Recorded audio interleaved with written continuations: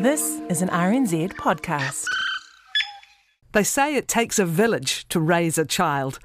I'm Catherine Ryan, and here we draw on my conversations with experts on 9 to Noon to help you navigate family life. All children get angry at times, often when overtired, fighting with siblings, or when they perceive they're being treated unfairly. But for some children, anger and aggression can explode for no apparent reason. What's going on, and how can parents and caregivers respond? Parenting coach and educator Joseph Dreesen says there are ways to reduce and eliminate these episodes. Kia ora, Joseph. Welcome. Kia ora. Kia ora, Catherine. Can you hear me well? I can hear you really well. Thanks for being with us. Excellent. Excellent. So some anger is normal for all children, yeah? Yeah, normal, and most parents know that. Like, most parents would realise, okay, my child is a bit tired, or they're disappointed, or they had a bit of a tiff, and they can see the cause and the effect of it. And that is not really a problem. Most parents know that quite well. And but what is different, that some children seem to be unpredictably a little bit aggressive or angry, and they seem to mix it up with being kind and caring, but it's unpredictable. You can't see any reason for it, and that's what I really want to talk about, because some children develop actually what's called a sort of ambivalence about their relationship because of a number of reasons, and it's really interesting actually for parents to think about that and to perhaps upskill themselves a little bit. So the first thing is that sometimes children seem to mix up being kind and caring to their parent with then a sort of a little episode of anger or aggression. And it's quite bewildering. Why is that? Sometimes it happens when the parent is giving attention to other children, and suddenly you get this little outburst. Or sometimes it is because the parent is busy and they've got to do something else, and they maybe not pay quite enough attention, and the child lashes out. And so I just thought to explain this in the terms of what's called an ambivalent attachment. Ambivalent means that you're hot and cold about something. You've got mixed feelings about it. So if you say ambivalent about going on a trip, then you would like to go, but also there are some downsides and you don't want to go. When a child develops their attachment to their parents and to other relationships, and they develop an ambivalence about it, that is, they have sort of mixed feelings about it. And the reason is that, and those mixed feelings come up all the time. So the child, if the child could talk, say we're talking about a very small child, if they could talk rationally like an adult, they would say, I like receiving your love, Mum or Dad, and it's nice, but there has also been quite a few episodes where something happened to me and it wasn't nice. And so when you're nice to me, that triggers both the good and the bad. And I'm giving you both. So the child might, for example, a classic example would be a child, say, sitting on your knee and you're reading it a story, and then suddenly sort of it squeezes you, or sometimes even bites you, or suddenly lashes out or makes a horrible comment, and you think, why was that?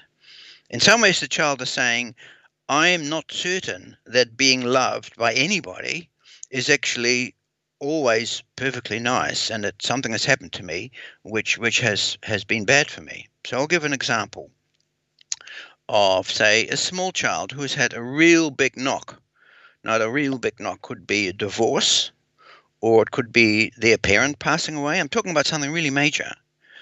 And the child is rocked in their perception that being loved as a child is just a wonderful experience which you can totally rely upon. Like, if your parent passes away, well, that's obviously not the case. And so or when there's a big divorce and one of your parents leaves you and suddenly you don't see them anymore, that's a big knock. And so adults can deal with these knocks by talking about it to their friends and getting counseling and going through a big grief cycle and eventually come to terms with it. But often children, they can't do that by themselves, and they are stuck with these ambivalent feelings. And so, for example, say a child has had something really bad happen to them, like, say, a parent passes away, and then they're only 5 or something like that. Well, that's a major thing. And so when then the other parent says, well, I'm going to love you doubly much because I care for you and you need all my love. If the child could talk, they would say, well, last time a parent loved me, it went badly, and I'm now in a grief cycle, if I could articulate that. The grief cycle goes from being attached, losing it, getting sad, and getting angry. And so for a while, the child might not even react to the passing away of their parent, but suddenly they start playing up, they start acting up. They start becoming angry, and they're starting throwing things around, and they might start swearing at the parent or losing their temper, and the more nice the parent is, the worse it gets. And basically, what the child is saying, what happened to me hasn't been processed, and when you love me, you remind me what the hell is going on, and I don't know how to deal with it. So I think my listeners will understand what I'm talking about now, but it could not just be death of a parent. It could be divorce, or it could be maybe the parent has made a mistake by being too aggressive or too angry too often. So after a while, the child says, well, my parent loves me, but sometimes they don't. And you might say, well, it's your fault. You should have put your Lego away, or you should have eaten your veggies before your pudding, or whatever the reason is to this small child. But they don't understand that. They just feel mum loves me, and sometimes she loves me not. And she loves me, and then she loves me not. And so, we all go through little tips with our children, etc. But if it's a long-term process, the child ends up with an ambivalent attachment, meaning I'm not sure that to be loved is actually a perfectly positive thing. And I'm putting on the table those unprocessed feelings, those unprocessed memories, because I've got no other way of doing it. I just act them out. And so just sticking to this small child as an example, later on I'll go to a teenager, it's really interesting for us to realize how to manage that. Because let's say you've got a little child who's had something bad happen to them for whatever reasons, and they suddenly lash out and angry and kick things and throw some Lego around, and they seem unpredictably angry. If you return that anger, if you say, well, that's really naughty of you, then actually, if you now have these two dialogues retranslated into adult language, the child says, I am not certain about being loved wholeheartedly without also experiencing pain, because that's what happened to me. I don't know how to process it, so I'm putting it on the table now.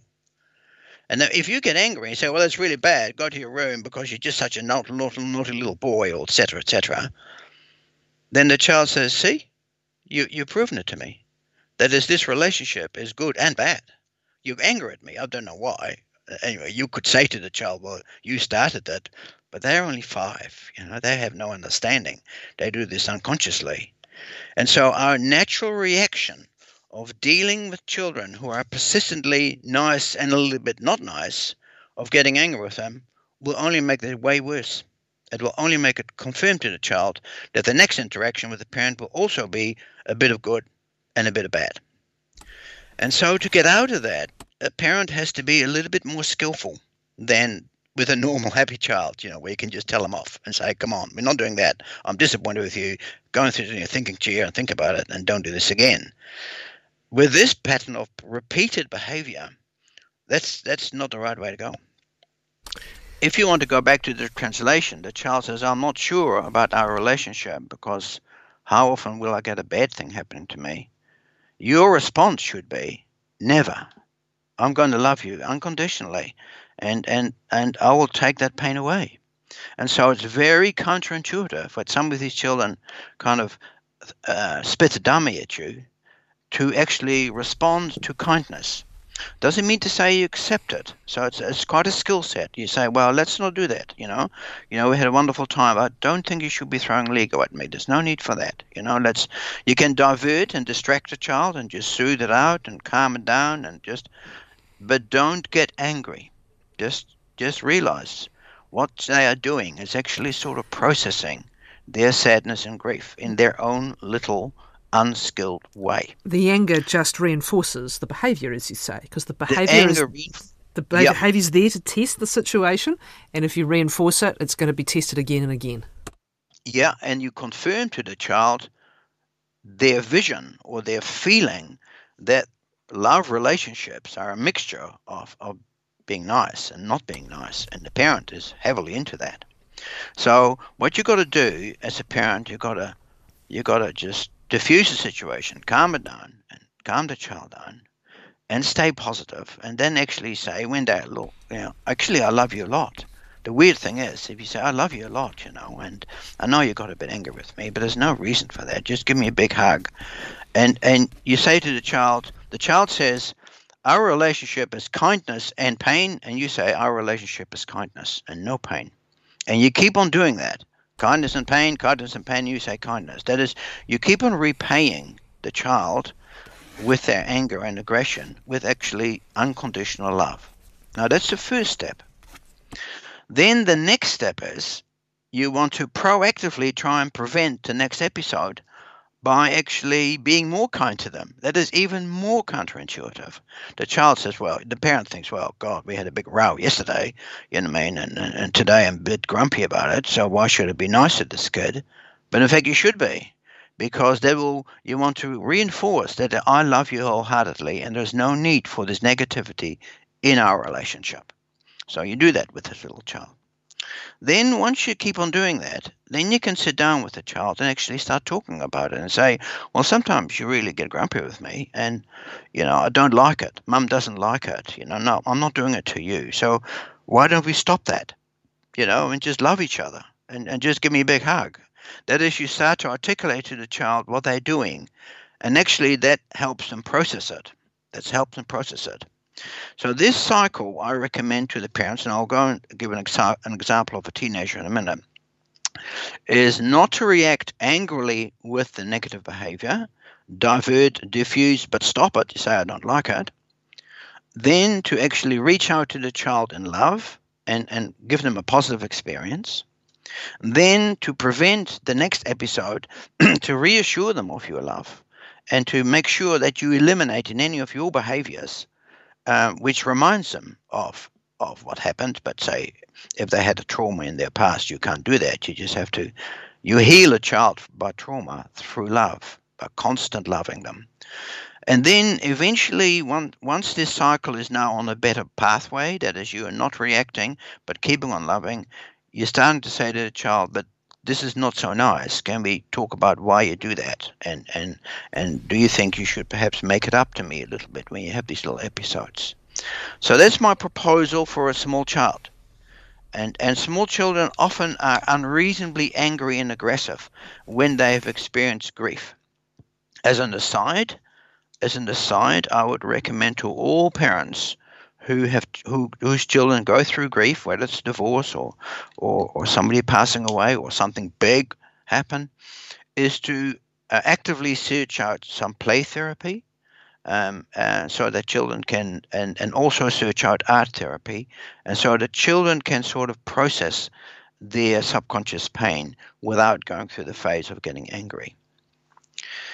So having said that, I just would like to now go, say, to a teenager. Now, a teenager can do this as well, but their skill set is much greater, but sometimes it's equally irrational. They might have something might have happened to them. For example, they might have gone through a big divorce and they've never really got over it, or their family. Or, they went through a phase where them and their parents were offside and it has never been resolved. And so they keep on bringing it up subconsciously by refusals and being rude and being snide remarks, and just when you don't expect it. And I propose that the same thing should happen.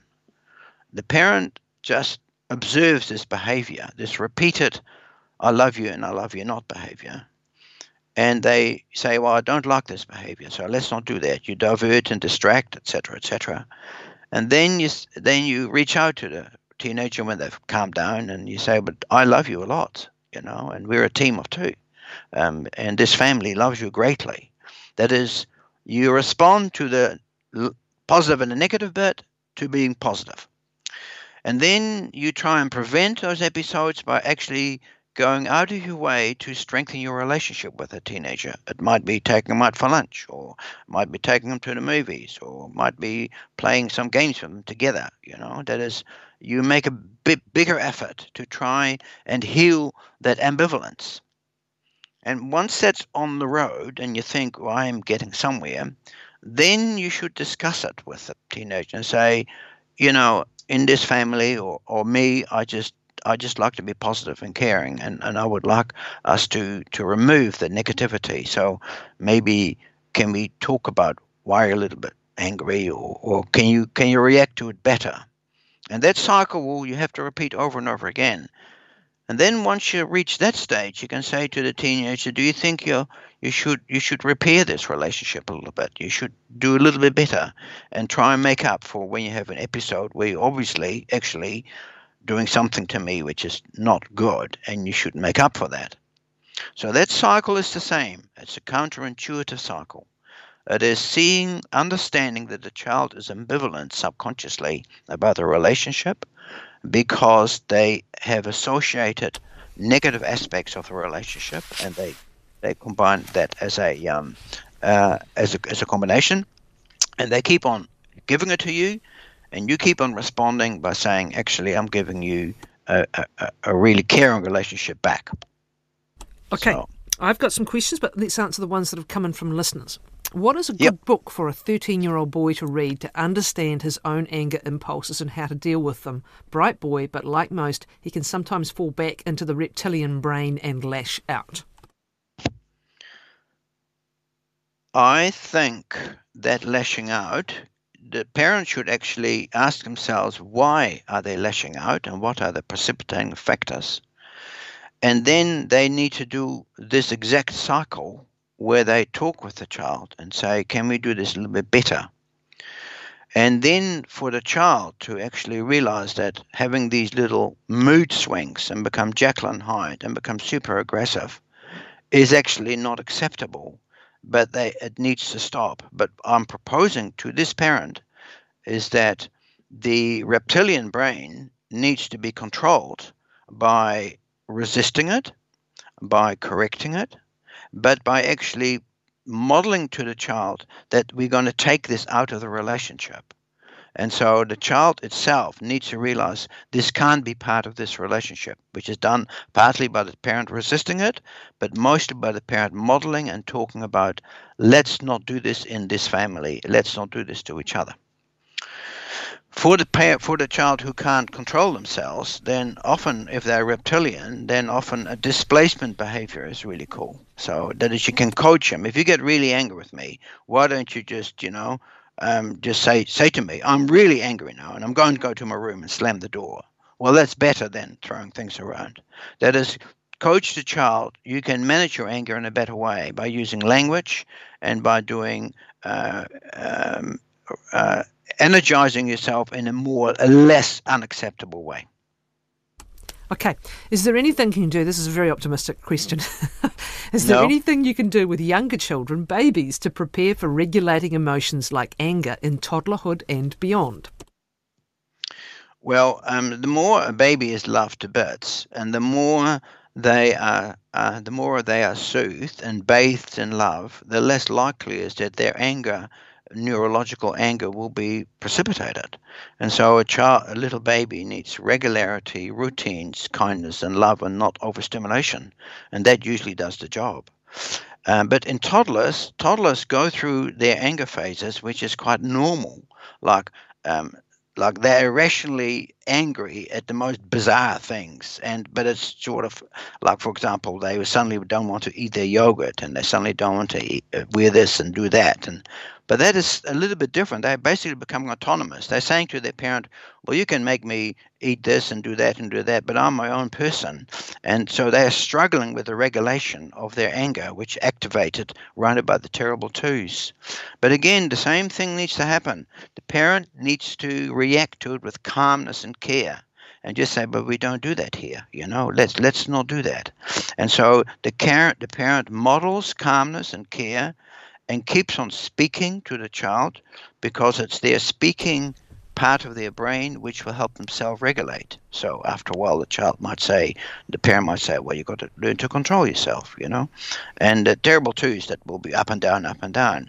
But it's the persistence of the parents caring, resisting without aggression and anger, and then asking the child to make it up, which actually will get the child through that phase. But the terrible twos is a normal phase. Couple more coming, 3 more actually, Yes. so let's focus them. Yes, sure. How do you intercede with the aggressive behaviour when it's directed at a younger sibling without telling them and showing anger? 5-year-old and nearly 3-year-old. Yeah, that's a wonderful question. The key is not to show anger. Don't get angry, get even. No, I'm joking here, but what I'm saying is anger is just so counterproductive. The first reason why the child is doing this angry behavior to their sibling, it's basically sibling rivalry. And it's basically an ambivalence about having this little 3-year-old in the house when I had mum all to myself, and now I've got to share this with this little monster, you know what I mean? And that's a very ancient biological reaction. And again, the same advice is to say to the child, we don't do that, please don't do that. And then, and if need to, separate the children and say, if you hurt the 3-year-old, then you can't play with them. You know, you got to play in your own room by yourself and just be peaceful. Stay calm and caring and say, but we don't want that here. If you get angry with this child, you are just reinforcing this whole cycle. And so we don't do that here. And I would like you to make it up to the child and to me. And then I'm going to give you more hugs and more cuddles, because I reckon for many children who are 5 and who are angry with 3-year-olds, it's because they miss their mum. They miss that exclusive attachment, and they wish they could get more attention rather than less.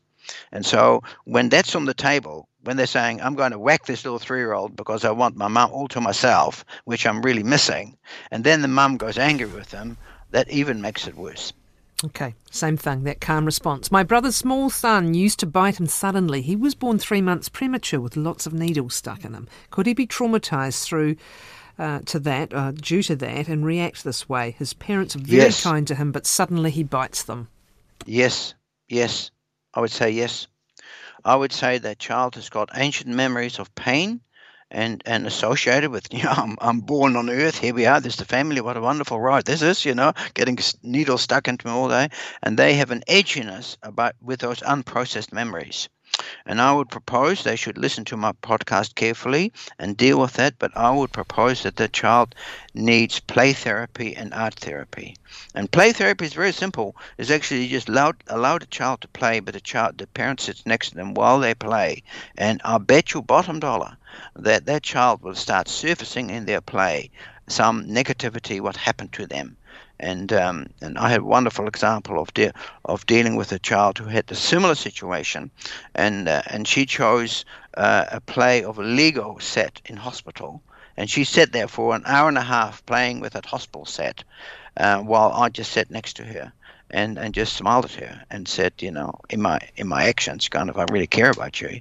And that was an important step in her healing. Okay.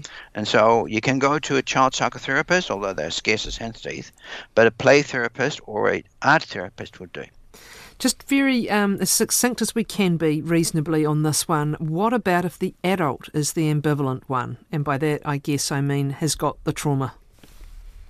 Yeah, that's very sad. A lot of domestic aggression and anger is between two adults with ambivalent attachments. And if the parent has that, then somehow it's very hard for an adult to revisit their childhood and see how these patterns have formed. But the best thing to do with a parent like that is to have somebody sit down with them and say, your role as a parent is to provide positive leadership. And if you are reacting to your child sort of irrationally and ambivalently and aggressively, you're really on the wrong pathway, both morally and emotionally. And you've got to sort of try and heal yourself and grow out of that. That is a big job. That's a very big job for an adult to actually understand what happened to them in their childhood and their ambivalent attachment, because they just react. It gets activated. Their child is naughty, so I'm going to get really angry with them because they're really bad. You know what I mean? Many adults take it all personally. They think the child is doing this on purpose against them, and so they want to retaliate. But they need to go into a pathway of healing and sort of a more moral pathway. Thank you, parenting coach and educator Joseph Dreesen.